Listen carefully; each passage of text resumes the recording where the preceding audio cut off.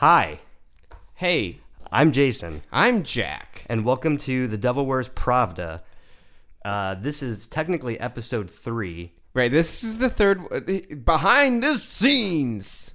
This is technically episode 3, but we're going to launch it as our first because I think we can both agree that the first two were more or less us kind of getting our shit together and kind of figuring out formatting. Also, they were, and we'll release them, but they were more topics that could be covered whenever. Exactly, and we felt this is a little bit more pertinent. We are in a current audit for our podcasts, the first two that we did, so as soon as the audit is completed, we will be happy to release those to the general public. Just tweet at us and tell us to release them, and we'll tell you to go fuck yourself. I think facts started when it all started. It's always okay to punch a Nazi. You're telling me that I can use this phone for more than checking Facebook and Grindr on the go? Fuck you and fuck Mars. Things are the best they've ever been. So the only way to go is down. Oh, I built a straw man argument. Here's the thing, though. The shit still stinks. So that's when women's rights really mattered, was back then. A podcast by the people, for the people, and of the people. All right, so before we bury ourselves under liberal propaganda, why don't we explain a little bit what we're doing here? Basically, this is A civics podcast. Yeah, is how I've kind of been describing it to people. I like that terminology. It's more or less kind of a refresher course for a lot of stuff that you're going to be hearing about, seeing in these days, obviously, but in the next 4 years, and stuff that's going to affect your life in general. Yeah, I mean, this podcast could run forever because there's so much stuff in the government. There really is. It's honestly, there's so many things, Jason. I have witnessed Jack tying nooses multiple times on previous episodes just for the sheer amount of information that we're dealing with here. However, it's interesting, and above all else, it's important. I wouldn't say that, but based on my Facebook news feed, it seems that it's incessantly important.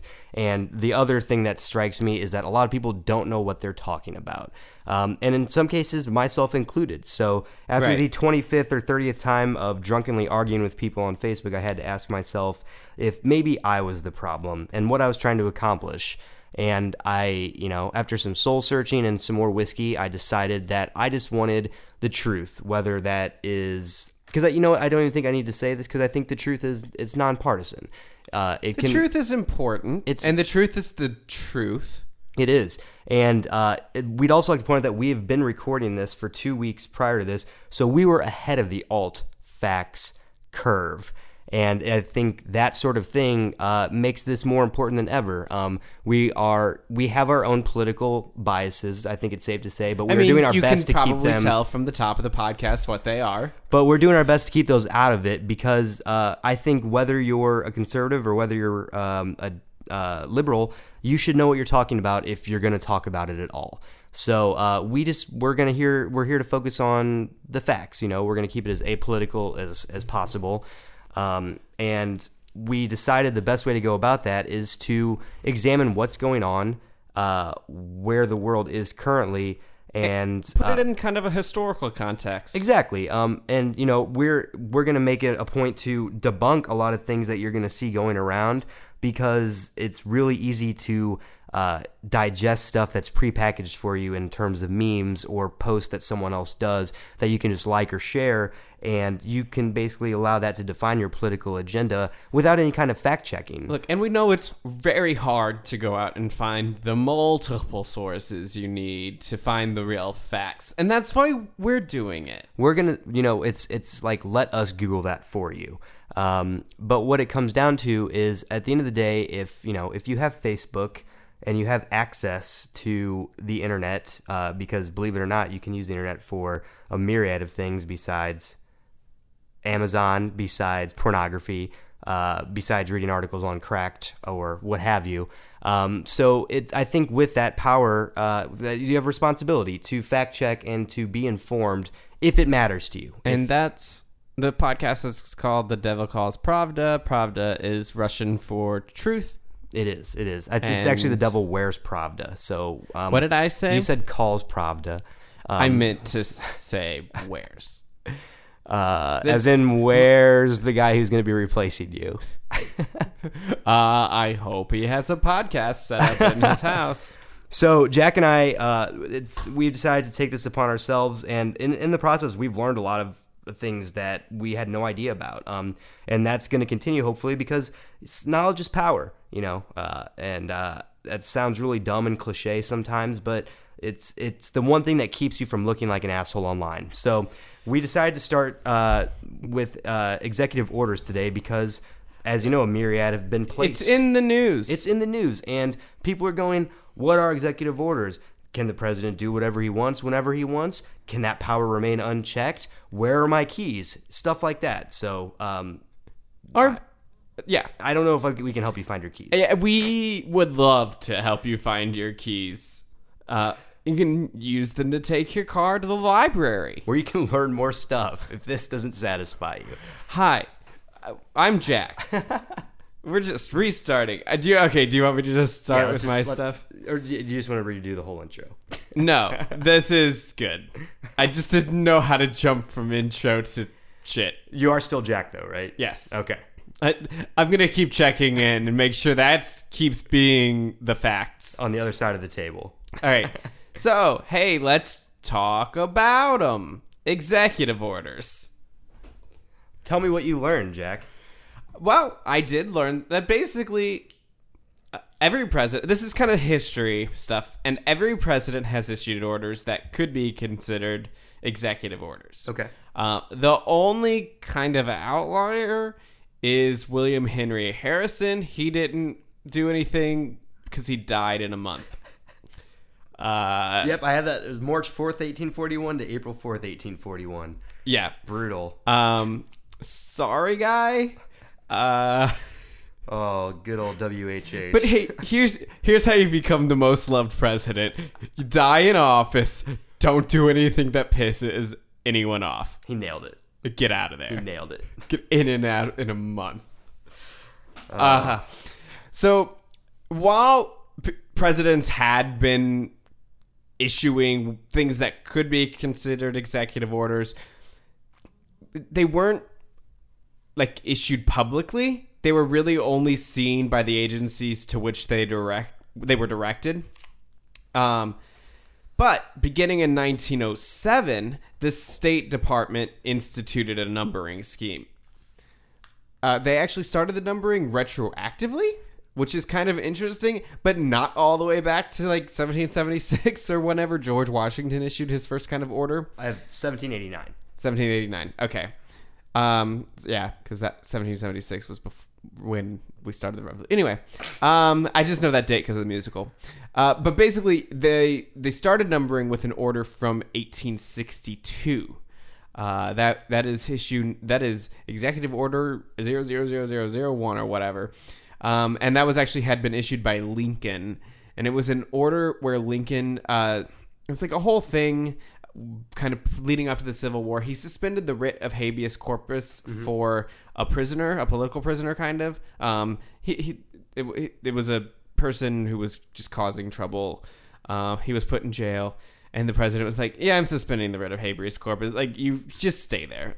I'm not giving you a time in court." So let me ask you real quick. So you said that they started numbering them with Lincoln's at 0001. I mean, I'm assuming with one. So are the ones before him not numbered at all?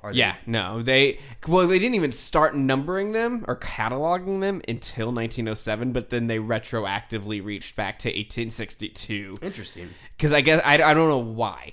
I couldn't really find any reason why they picked that one. Maybe it was the one that seemed the most like an executive order as it had become. I like to imagine that the guy who's in charge of numbering them didn't realize that Lincoln wasn't the first president, and he's like, "Here's the report, guys," and they're like, Washington was the first president. He's like, "Fuck." We'll just say it starts here. No one even cares. No one cares. No one's gonna pay attention to executive orders. Well, screw you, guy. We've made up, Mr. Straw Man.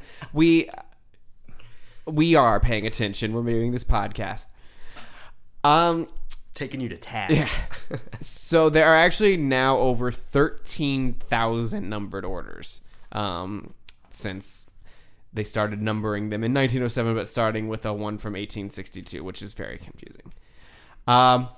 So the use of the executive orders really took off, though, in the time between the start of the Great Depression and the lead up to World War II. During this time, Congress extended wide latitude to the president to act in the best interest of a nation facing economic crisis and war. Basically, the Congress was like, we're slow and the wars go fast. Let's just let the president kind of do things via executive order. Franklin D. Roosevelt, then, because he was the president during one of the presidents during that time, he is the winner of most executive orders by like a lot. He issued 3,522 executive orders. That is a lot. In his time in office. People got upset about the last president issuing a bunch of executive orders and overstepping. No, Roosevelt still has him beat by over 3,000. Yeah, it totals out to 290 a year. A lot of those were, it's because of war. He used those a lot to seize factories, to seize mines, and then other privately held assets. Also for wartime production. Side fact, in case you're interested, the amount of executive orders prior to Lincoln was 143. Yeah. I mean, thank you. You're welcome. Everyone is welcome. You're all welcome. So I'm such a dick, and I'm such a. I think because it's the birthday today that Google is celebrating was the guy who was famous for trying to get these things out of commission. One of the things that Franklin D. Roosevelt did with an executive order was establish Japanese internment camps. That's true. Yeah. And today is the birthday. Hold on, let me go to Google because it'll tell me. There's the doodle. He also, that was intrinsic in that was he also denied the right of habeas corpus. Right. Fred Korematsu. Happy birthday. Even though you've been dead for 12 years. Small world. Small world. Look, I used Google a lot today to look up stuff. I kept seeing Fred, and when I saw that making the internment camps was an executive order, I had to include that. It makes sense. I'm not going to eat your lunch for that. Yeah. So executive orders are generally used to direct the federal agencies and the officials in their execution of congressionally established laws or policies. I'm going to get to that later. But basically, executive orders are only really useful if they are expounding upon or building upon already established laws. Okay. They're not really used to make up new laws. It's not creating new directives or laws. And I'll get more into that in a little bit. Okay. But in many cases, they have been used to guide agencies in directions contrary to congressional intent. I think I got that sentence right off of a liberal blog, but yeah. I mean, but that also, I would think that it would work both ways. I mean, right. if the president is Republican and he's not, right, if he's it's kind of to be like, no, the law means this, you guys, and the Congress is like, well, fine, whatever. There are actually a couple different kinds of executive orders. One is a proclamation. Okay. Those tend to be more ceremonial or symbolic, so we're not going to talk about them. So it's kind of like when the president's like, hey, it's National Take Your Kid to Work Day. Yeah, okay. I guess. Yeah.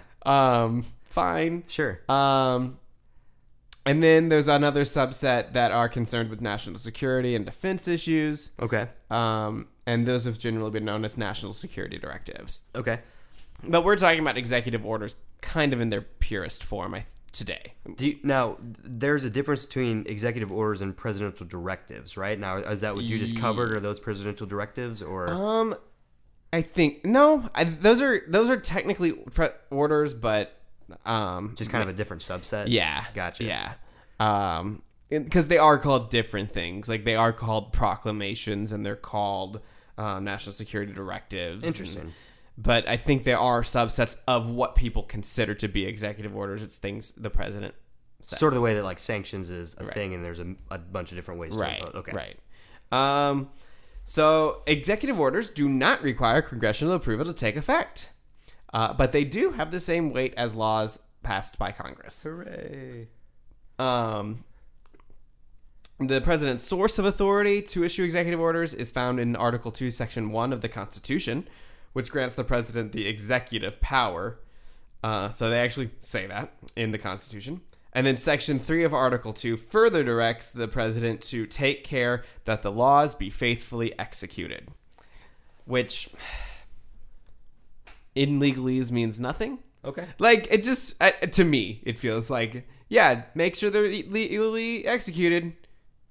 What does that mean? That's not a directive. Like, I just Googled it just out of curiosity, and it looks like presidential directives require the advice of the National Security Council to order to be enacted. So I would imagine those are probably more along the lines of national defense or acts of war or something, and that would pertain to the security of the nation. So. But it's still not a law passed by Congress. Exactly. It's an executive order. It's like an executive decision. It sidesteps that process. The president isn't the only executive, right? Like, as we talked about in the sanctions one, the executive branch is the president and the whole cabinet and everyone, and it's a lot.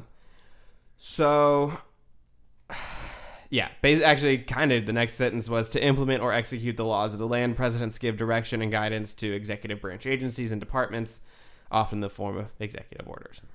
It makes sense. So, however, even because they have the full legal weight of laws passed in Congress, they are also subject to judicial review. Yes.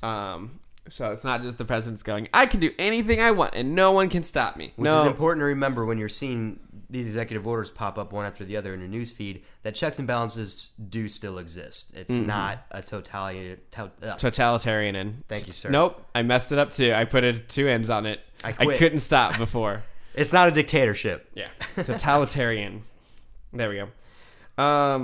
So basically that means the Supreme Court, or really any federal court, any court, but typically it'll be a federal court, can rule an executive order as unconstitutional, or they can deem it unsupported by statute. So they can say no. Is there any kind of rebuttal that can happen after that, or is it once it's slashed, is it done? I think once a particular executive order is said to be nope, it doesn't either refine a law or fit into any laws we already have. You're making something up. Sure. It's done, but I'm sure the president can go back and kind of rewrite it to fit within whatever, and then the whole thing will start over. But so you're saying legal cases are long, so typically by the time that's decided, I'm sure the president has moved on to other things. That makes a lot of sense. So basically what you're saying is that it has to, for an executive order to go in effect, it can't create a new law. It has to be contingent upon something that's already in existence in some form. Right. That makes a lot of sense with something we're going to talk about later that I was confused on. So major policy initiatives require approval by the legislative branch, but executive orders have significant influence over the internal affairs of government, deciding how and to what degree legislation will be enforced.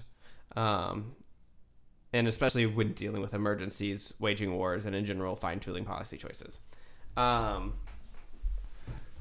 So, for example, and it got confusing for me, so I included an example. Okay.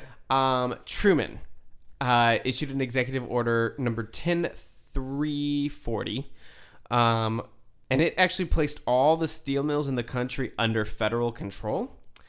It was challenged. The courts found it invalid because it attempted to make a law rather than clarifying or acting to further an existing law. Did it say why he was wanting to do that? Was it that seemed like it would violate? It was the Korean War, I believe. So for production. Basically, there was a whole thing with steel. We needed a bunch of steel to go to war, but the steel prices were fluctuating wildly due to like labor disputes and everything about like that. And so Truman was like, "No, it's my control. Here's the price. I'm going to pay for it for the war." And people were like, "No, you can't do that." Interesting. Interestingly, when I was looking that one up, And I actually mentioned it earlier, Roosevelt with his fucking 3,000 or whatever. Yeah. A lot of those were during war, and he did the same thing with like wood mills and steel mills. Yeah, I mean, like he did a lot of. They let him get away with it, but Woodrow Wilson was much less liked, and so they kind of stopped him. Was it Wilson or Truman? Truman. Never mind. Truman. Sorry. Say Truman was no slouch himself. It looks like he had 907 executive orders. Yeah. Truman was just much less liked, so I think that's why they challenged him as opposed to Roosevelt, who they're like, yeah, sure, you can have all of the mills for production of war stuff. Yeah. Also, World War II was a much less divisive war than like the Korean War. Yeah, everyone's like, yes. Yeah. So the courts found Truman's executive order invalid because it attempted to make a law. So that decision actually established a standard for the exercise of executive power. One of the judges that was on the side of saying, like, no, you can't do it, wrote something to, like, his consenting opinion. And he kind of laid out 3 situations and their corresponding levels of presidential authority. I just thought this was interesting. Yeah. So he said, I should have written down his name because he's important, but I didn't. God damn it. I'm still getting the hang of this podcast thing. Facts are important. The president acts with the most authority when he has the express or implied consent of Congress. So that is again kind of going back to when Congress is like, because Congress is slow and they're like on purpose. Right. I mean, it's right. But they're like, look, we need a thing passed right now. The president does it, and the Congress doesn't really take any umbrage with it because, like, yeah, that's kind of what we were gonna do. Yeah. The president has uncertain authority in situations where Congress has not imposed its authority, either by inaction or indifference, and the president takes advantage of this zone of twilight. Ooh. We gotta get sued to make an executive decision. So basically, he was like, "Yep, well, the Congress hasn't said anything about this, so I'm just gonna do it." And then the president acts with the least authority when he issues an executive order that is incompatible with the expressed or implied will of Congress. So if Congress has come out and said, like, a bunch of members of Congress have been like, yeah, we don't like this thing, and then the president does something about it anyway, that's kind of the hottest water the president can be in when it comes to executive actions. So would you say it's a fair assessment that typically executive orders aren't overturned or challenged? I mean, more often than not, they're just kind of let through.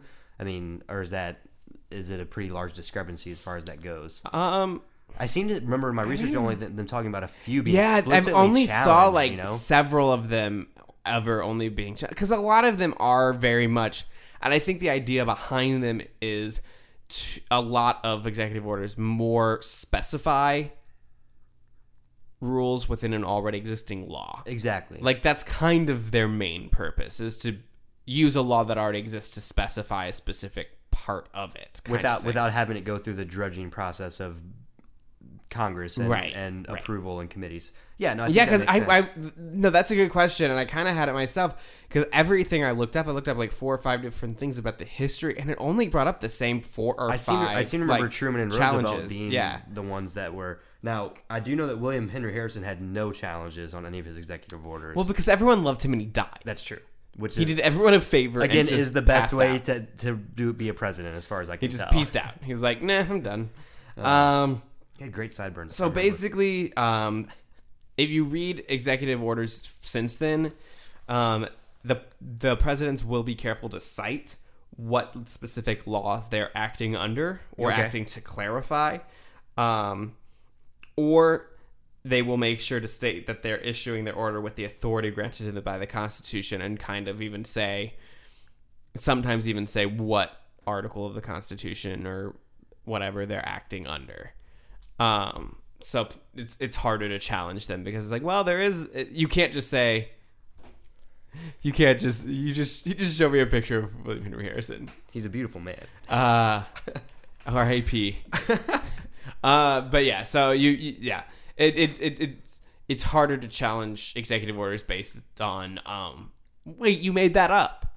Yeah, no, which is a legal term, by the way. The citation is important, and like I said, I think we'll touch on something a little bit later that's very prominent in the news right now, and I think those two things coinciding are going to make a lot of sense. I actually probably have the same thing, and that was my next paragraph, but I will hold on to it. And then I actually even wrote, Jason, I can't do this anymore. Do your thing. Okay. I because of the thing that's in the news, I kept falling into holes about that specifically. Well, thank you, Jack, and thanks, William Henry Harrison, the patron saint of this podcast. R.I.P.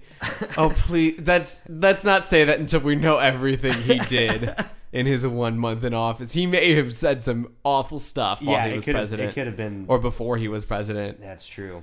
We'll have to fact check that. Put an asterisk by him being the patron saint, but if not, he's going on a T-shirt. So, as we talked about a little bit before, I kind of wanted to delve into some of the more famous and infamous executive orders that have occurred over the years. And you were talking about how Lincoln, I guess, is the first one that they counted for numerical reasons in the retro.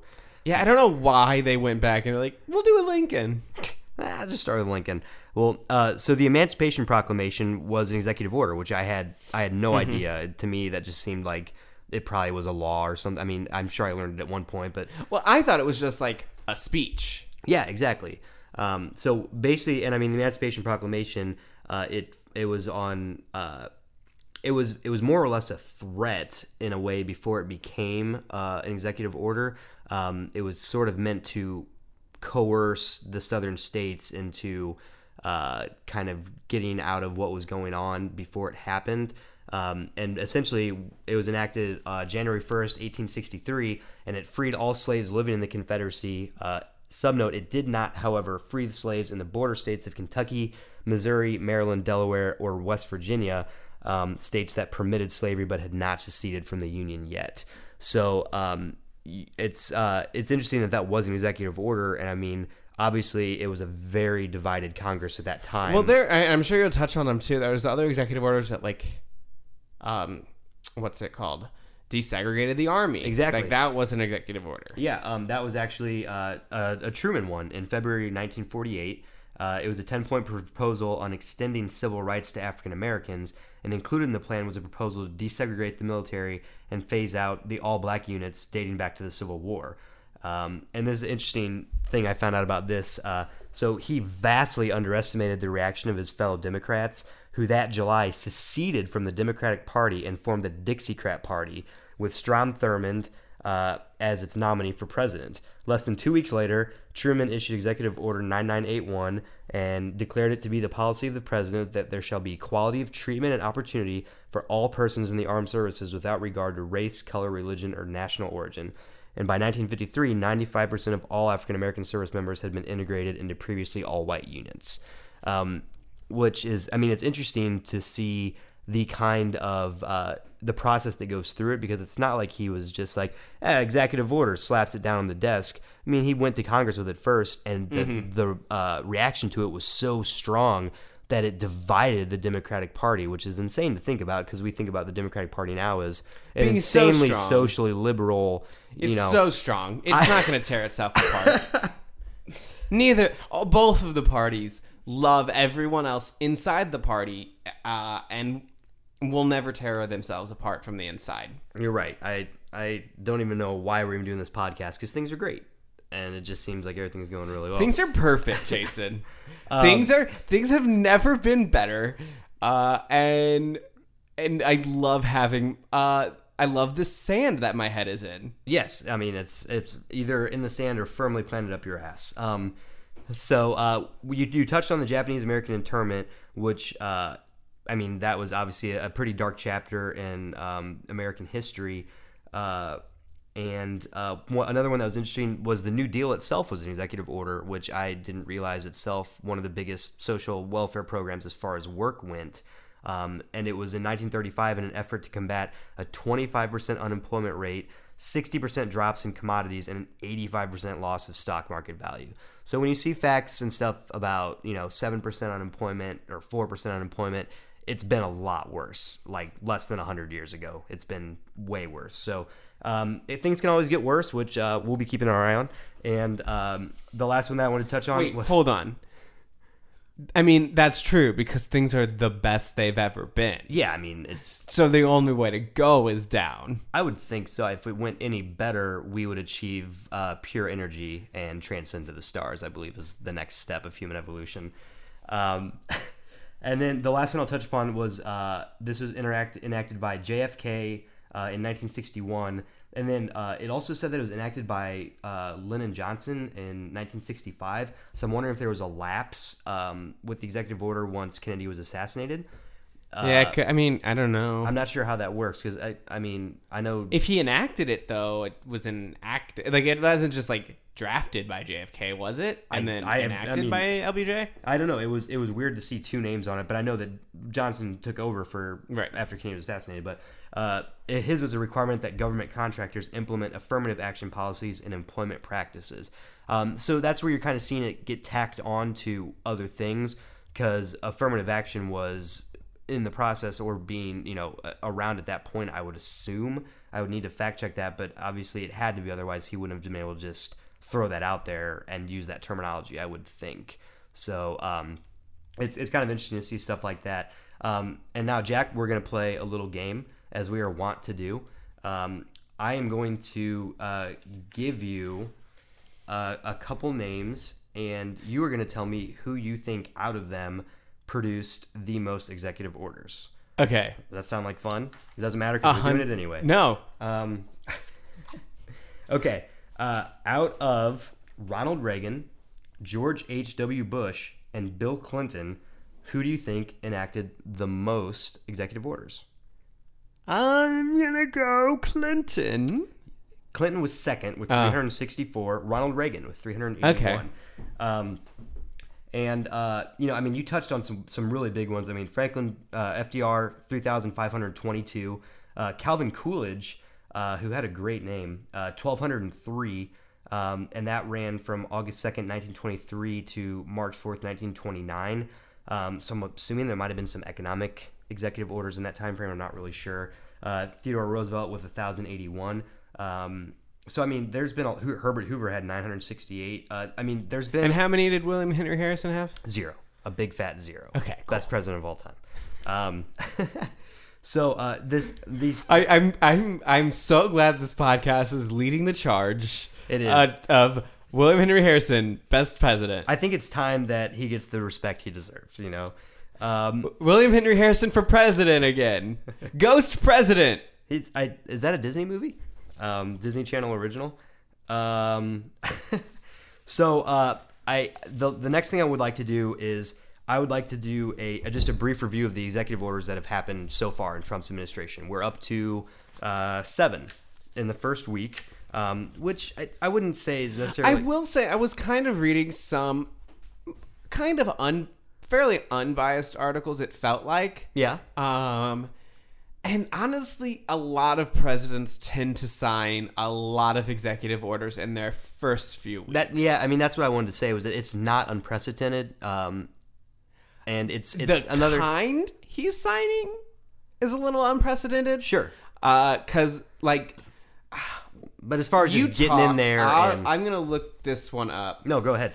I think it was. But that's a fair point. As far as just getting in there, the last 3 presidents prior to Trump enacted over 250 executive orders each throughout the tenure. Now, granted, they all had 8-year residencies as the president. Right. Clinton had 364. Bush had 291. Strange side Clinton note. had 364? Yes. Okay. Obama had 275. However, presidential directives, Obama had 710, George Bush had 653. So way more presidential directives than executive orders. If those fall under the umbrella, I'm not sure because all the stats I've seen have defined it as a flat rate for executive orders. I think in order for it to be an actual executive order, it's just the president kind of enacting that. Right. And when you have the committee, directive is more of a committee run thing. Which, Bush and Obama were both dealing with wars of various kinds. So, advice from the National Security Council or, Department of Homeland Security, FEMA, whichever it was, these are things that aren't completely out of the norm. So, just a brief review of what we've been seeing so far. Okay, also here, I just want to, and I'm going to try to not to try to do this without much of a bend. Sure. I mean, I think we can talk about these things being pertinent without a bias. But I just want to compare the first 5 executive orders from Obama and then Trump. Okay, these are the first 5 with Obama coming into office post-Bush, not a second term. Okay. Correct. So his first one was to make presidential records more transparent. Okay. Required staff to sign an ethics agreement. Okay. Ordered interrogations to comply with international law. Ordered the closure of Guantanamo, and then reviewed detention policy options. Which, thing about ordering the closure of Guantanamo, that was one of his first actions. It's still open. It is. I think there's 1 or 2 There's just some... the thing about executive orders, too, is, yes, the president can sign it, and it will become law, or can be followed, but there are so many things in play, especially with something like closing Guantanamo, like, that has to happen before that can actually work. And that kind of going to go back to the probably most recent one. So the first 5 executive orders of Trump were to instruct agencies to weaken the ACA's provisions, expedited the review of infrastructure projects, which that's the one with the DAPL and right the pipelines. The pipelines. Yes. Which people did get upset over, and I also am, because I fought that fight. I don't want to do it again, but it doesn't just say like, yes, build now. That was in order to say like, okay, we're going to now review the everything that goes into actually doing these projects. To be fair, Trump did say it's going to be under review. You're probably going to get okayed. But whatever. That's a great Trump impression. I'm not doing it. Hey, do you want to hear my Henry Harrison impression? Here he goes.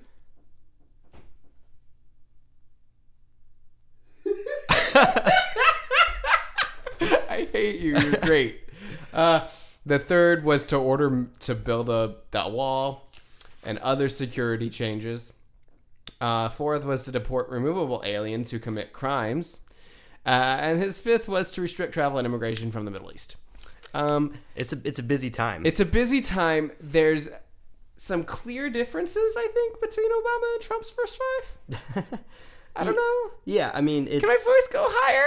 It's I think you did a fairly decent job of staying apolitical on that. I mean, that was just reporting of facts. I mean, you consider that they're coming from separate political parties. They campaigned on completely different platforms.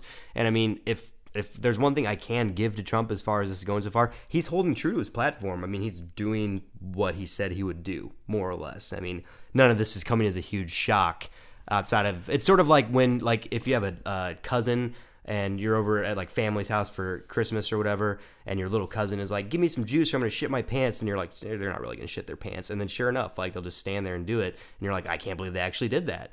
But, through the shock and awe, it's like they said they'd do it. The shit still stinks. That's you know what? Put that on a t-shirt or sew it on a pillow. No, I mean, it's, he, in broader terms, he has done these things, and there's, if we're talking about executive orders being set on precedents that already exist through laws that already exist, he's not enacting new laws. I mean, there are provisions within our government or our laws already that allow these things to happen, which is why I wanted to touch on one of these things that we talked about earlier. So one of the things I've been seeing on my Facebook the past couple of days, especially since this immigration ban has gone into effect, is there's lots of citation about the fact that all the countries that are listed on this ban list are countries that were put on a visa immigration waiver list that was enacted during Obama's presidency. It makes sense to me now why they keep citing that, because I kept thinking, like, well, if the guy's intent on dismantling Obama's administration as it is, why does he keep citing his policies? It's because they have to piggyback off of something that already exists. So that does make sense. So he actually cited, do you have that too? He invoked 2 laws in that executive order. I probably do. The Immigration and Nationality Act, and then Section 301 of Title III of the United States Code. Yes. Yeah. So he's, I mean, which are both about immigration and protecting borders during war times. Yes.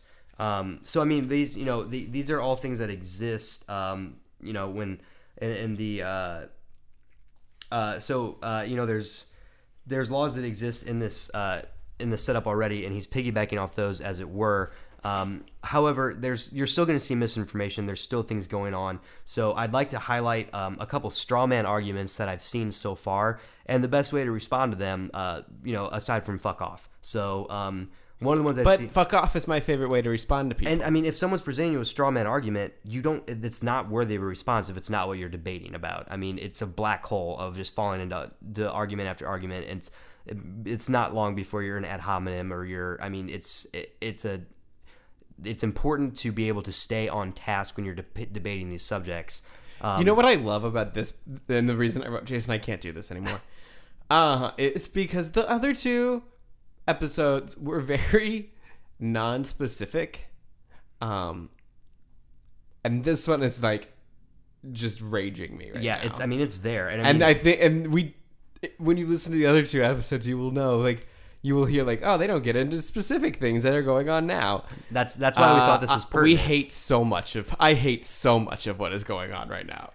And everything is perfect, and I hate it. I think, and the best way that we can combat that currently is by staying informed and being prepared and helping people understand, because there's confusion. That's one of the big things I see is people are getting their fact. I mean, I was watching the Spicer's press conference this earlier today through KMOV as a live feed on Facebook, and there were people arguing in the comments about things that weren't even going on. I mean, it's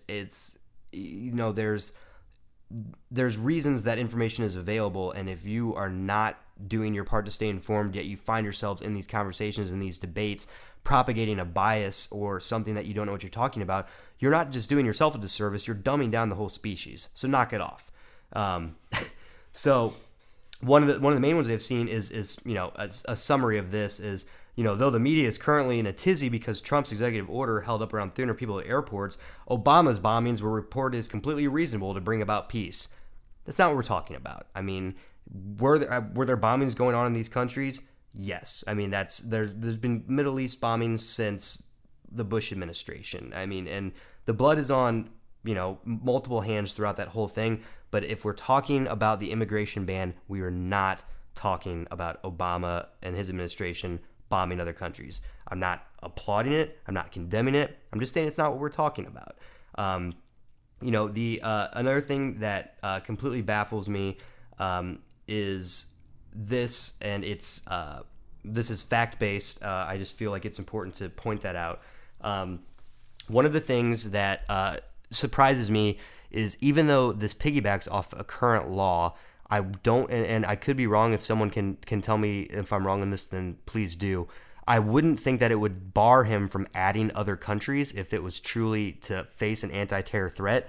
Here's what I found. Trump's order makes no mention of Turkey, which has faced several terrorist attacks in recent months. On Wednesday, the State Department updated a travel warning for Americans visiting Turkey, noting that an increase in anti-American rhetoric has the potential to inspire independent actors to carry out acts of violence against U.S. citizens. Trump has licensed his name to 2 luxury towers in Istanbul. A Turkish company also manufactures a line of Trump-branded home furnishings. Trump's most recent financial disclosure, filed in May when he was a presidential candidate, showed that he had earned as much as $6 million in the previous year from the deals. Excluded as well as Indonesia, the world's largest Muslim nation, where there are 2 Trump-branded resorts underway, built in partnership with powerful local interests. Also untouched by Friday's executive order is the United Arab Emirates, a powerful Muslim ally with whom the United States nevertheless has complicated relations. Trump has licensed his name to a Dubai golf resort, as well as luxury home development and spa. So take from that what you will. That's factual information. You can check it however you'd want. I don't think it's insane to wonder why countries with such a high terror threat, so much to the fact that the State Department would label it a travel risk for Americans, would be excluded from a ban that's primarily to promote American safety from terror. I mean, connect the dots however you would like in that facet.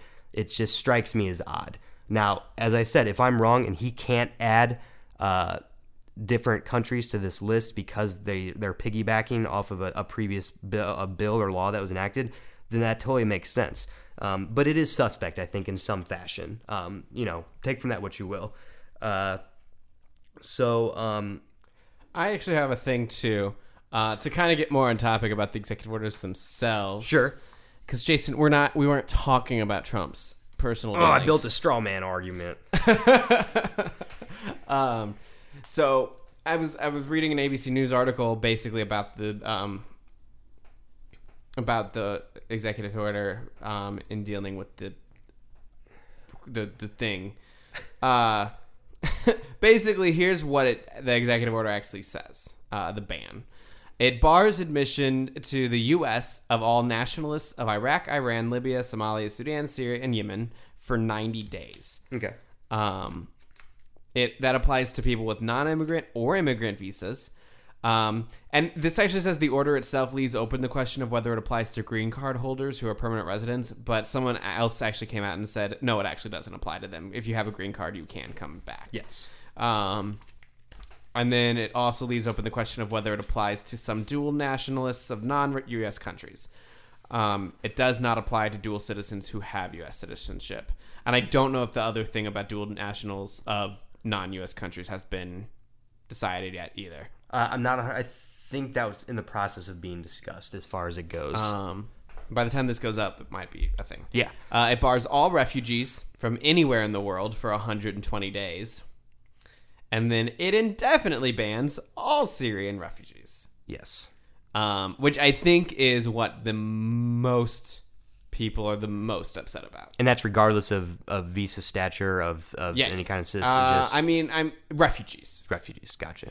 Like if you've got a green card already, you're fine, but you can't just be like a refugee and come over here. Which cool, whatever.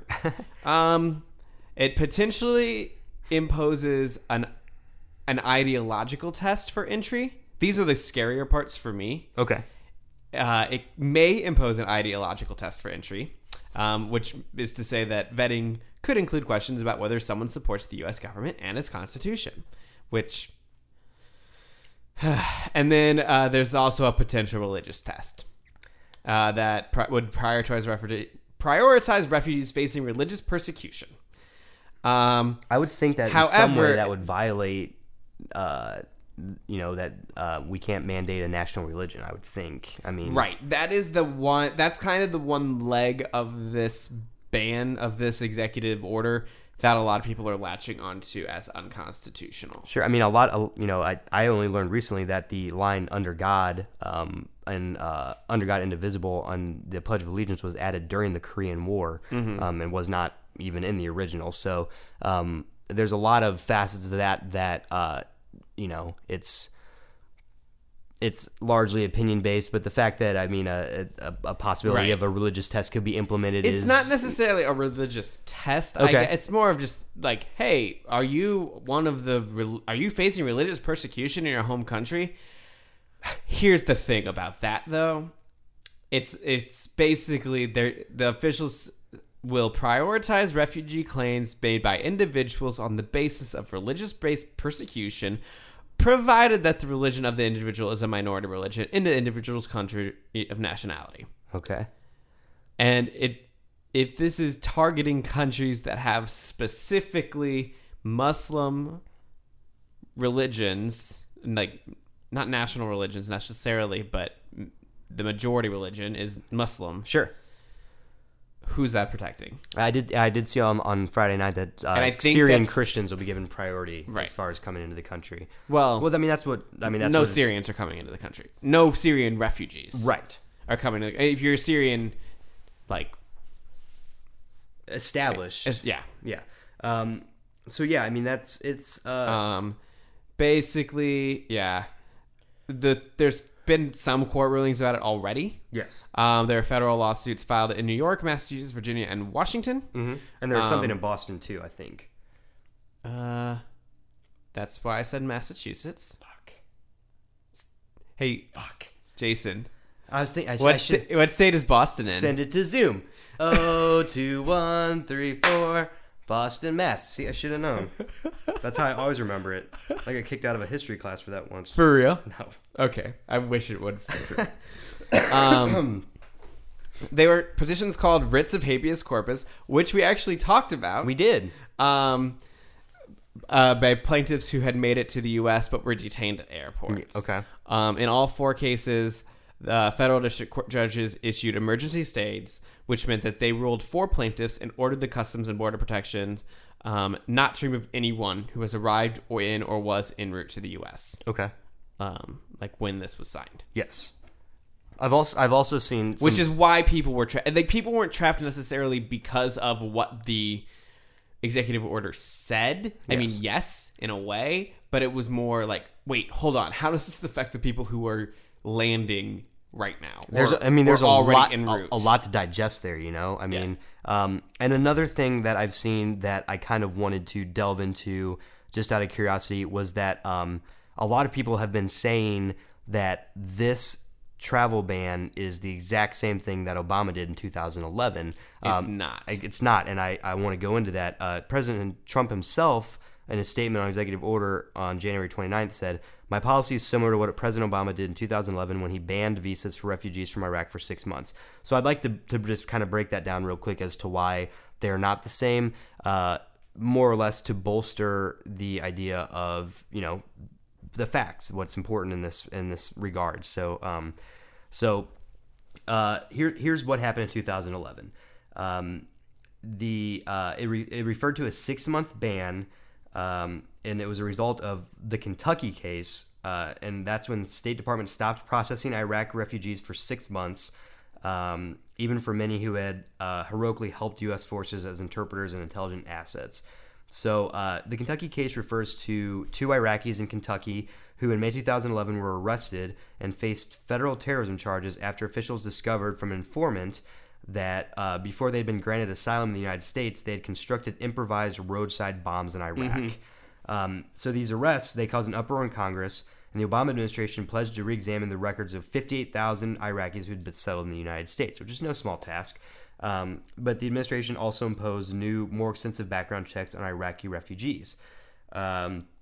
So the media at the time focused on how the new screening procedures delayed visa approvals, even as the United States was preparing to end its involvement in the Iraq War. So already there's stark differences. It was a review of citizens that were here, refugees that were here, and it was a moratorium, more or less, on issuing. It was a review process. It some would say weakened or some would say strengthened the visa review process. Sure, and I mean, it elongated. We already have one of the longest visa review processes. We really do, and I mean another thing that needs to be considered when we're looking at things like this is, you know, a lot of times when things like these are done in an effort to make our country safer, it has a profound effect on our image with the rest of the world. Iran already issued retaliatory, not that, you know, there's a plethora of people that are trying to go over to Iran, but there are students there currently studying that are having issues getting home now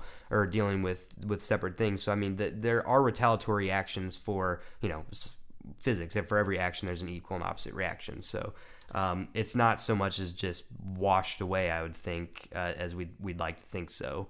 Right. Yeah, I don't know. I'm trying to stay from getting too political. Sure. I mean, on one end or the other. I think the issue that we're going to run into here when it comes to stuff that's happening as we talk about it is it's going to be political one way or another. Also, this is all going to fucking change probably even by the time we put this thing up. A lot of like there's still this ABC article again is kind of going into there's been more court rulings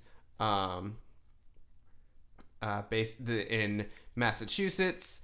A judge ordered the Customs and Border Protections to apply existing law, which implied release from detention of anyone with valid visas, lawful permanent residents, and others who would legally be allowed entry. However, that one's not national; doesn't apply nationally like the New York order. Sure. Well, I think one of the other because in New York, the New York judges nationwide stay. Sure. On this ruling, basically what they're doing, and I want to, because it's confusing for me even, is the the judges are issuing stays, which are a form of preliminary injunctions. Yes. Basically saying, all right, we're going to review what all of this means for right now. Keep following the law that happened before this was signed. Sure. However, those stays are very limited and only last about a week or two unless they are extended. Sure. I think they will expire.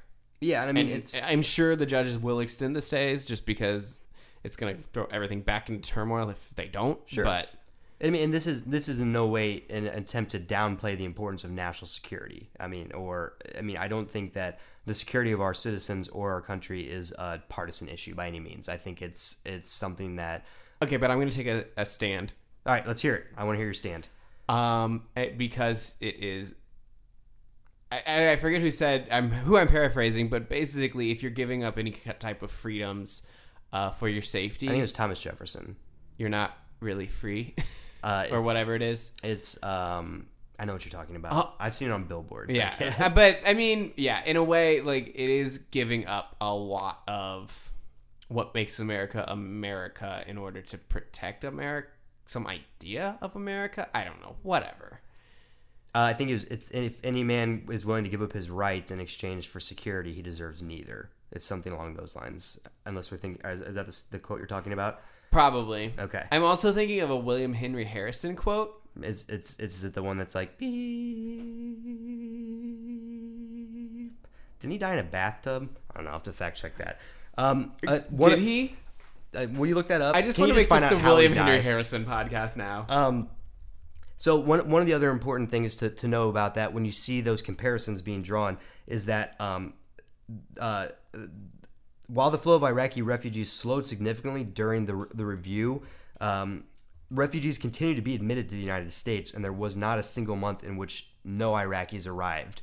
So that's one of the big differences that you're going to see is that when you have this current one is a ban, more or less, right. Whereas with Obama's policy, it was a much more strict vetting process, plus a rechecking of all those that had been admitted, but at no point did they hinder access for new refugees to come into the process. Yes. So the refugee process.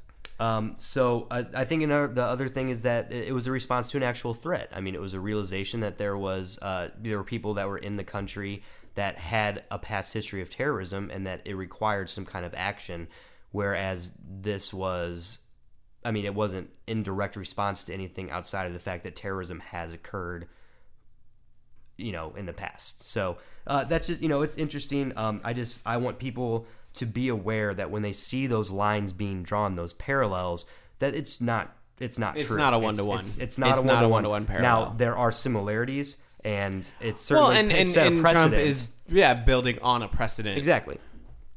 It's to the most extreme form, though. I don't think it's far off to say. Also, a lot of it, for me, you have to take as a big picture item as well. Mm-hmm. And comparing what Trump said he was going to do on the campaign trail versus what the executive order is, and seeing where that executive order could lead. That's what sometimes scares me. And I know that is some sort of a fallacy of kind of building things out. But I think you do have to take a holistic approach sometimes. I think part of being informed... And he did say he was going to ban all Muslims. And this is a step in that direction. And he hasn't been lying about anything else. I'm Ron Burgundy. I think it's, but I think that's part of being informed and knowing your history is being able to recognize when there are issues, and I've had moments, in the past few weeks where I've taken a step back and I've had to ask myself, is this a lot of reactionary bullshit? Is it just fear mongering? I mean, what is really going on here? And I think the more informed that people become, you're going to see one of two things. You're either going to see a larger movement of people trying to have intelligent conversations and actually understand and process what's going on, or that's going to be rebuked. I mean, in an era of alternative facts and post-truth, it might not matter as much as we would hope it does, and that's a scary thought. And that's what the purpose of this is, more or less, is whether you're left leaning or whether you're right leaning, it's important to be come informed. come to your debates with facts. Exactly. Or, as William Henry Harrison said, What? he died of pneumonia. Oh no! That's terrible. Because he wouldn't wear a coat and gave a long-ass inauguration speech. And that's what happened? And he got pneumonia because it was cold. That is a man of his principles. Oh, gosh. William, WHH. WHH. You know, it's just another... Man of the people. It's another sad death in a long history of people with 3 names that have sad deaths, you know? What are you going to do? Yeah. William Henry Harrison. Philip Seymour Hoffman. United States America. Mark Paul Gosselaar. No, he's still alive. That's... Don't. Please don't. Please. I want Mark Paul Gosselaar to stay around. You need Mark Paul Gosselaar? I need him around. I don't know why. I just feel like he needs to be in the world still. I think, you know, I think that as far as people with 3 names go, he's one of the best. So before we wrap this up, let me ask you, after your research, what are your thoughts on executive orders? I mean, do you think they're an important part of the system? I mean, it seems that they've accomplished a lot of good throughout history as well. I mean, certainly any governmental power is a double-edged sword, but what do you think? No, like it's a double-edged sword. There's been a lot of good stuff that's come from people I don't think we would have gotten as far as quickly with integration and all of that had it not been for an executive order. Sure. We wouldn't have gotten as far as quickly as we did. I mean, we ended up in a civil war, but without an executive order. But we're also at the best of times right now because of an executive order. So it is but again, there is I'm glad to have found out it's not an inscrutable decree, and that it is subject to checks and balances, just like any other law. It's reassuring to know that it's vetted, and it also, I think, is reassuring to me even now to learn that it can't just mandate a new law. You know, it has to be based off something that exists. So, in the meantime, we'll talk to you guys next week. Do your best to stay informed, and if any of this shit matters to you, look into ways you can help. I mean, there was a really sad attack that just happened in Quebec, if any of this stuff matters one way or another, no matter what side of the aisle you're on, stay informed, keep looking for the truth, and just help people any way you can. I'm Jason. I'm Jack. And this has been the Devil Wears Pravda. We'll talk to you guys soon.